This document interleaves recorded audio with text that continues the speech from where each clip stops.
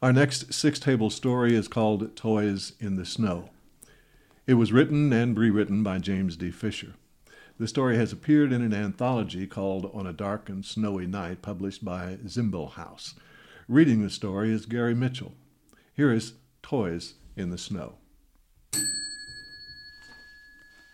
On a dark and snowy night headed toward Christmas in a general sort of way, the touch of brightness of the snow itself helped focus my concern on the neighbors across the alley from my place.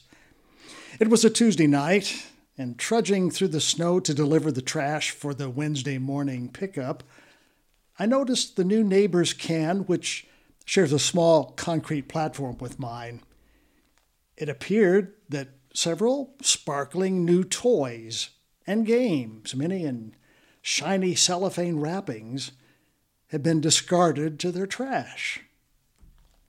Now, I figured that this could mean nothing at all, or something bad, possibly something awful. But I didn't want to exaggerate or invent any problems the new neighbors may have had, or to get myself involved in those possible problems. After all, they'd lived in that somewhat tarnished green house across the alleyway from mine for only a few months. I'm not exactly sure when they did move in. It may have been while I was in the hospital.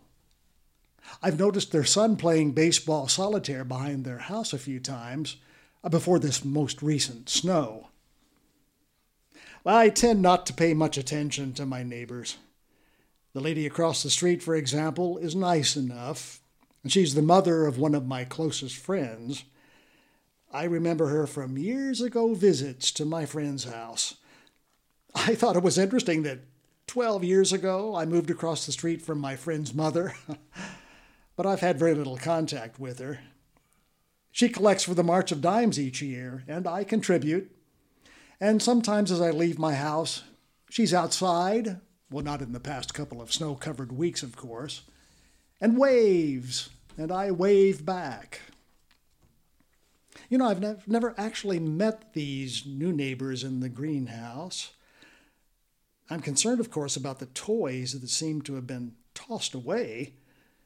I believe there were also in the trash some very new-looking magazines with Disney-type characters on the covers.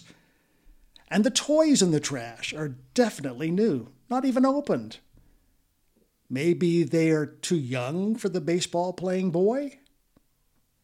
Oh, but it could be a really sad story, those toys in the trash.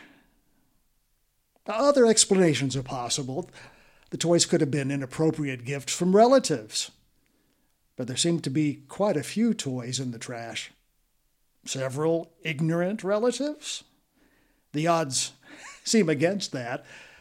Oh, it could even have been the boy's doing. After stealing from the mother's purse, he could have hurriedly splurged on foolish toys and then hidden them by throwing them away.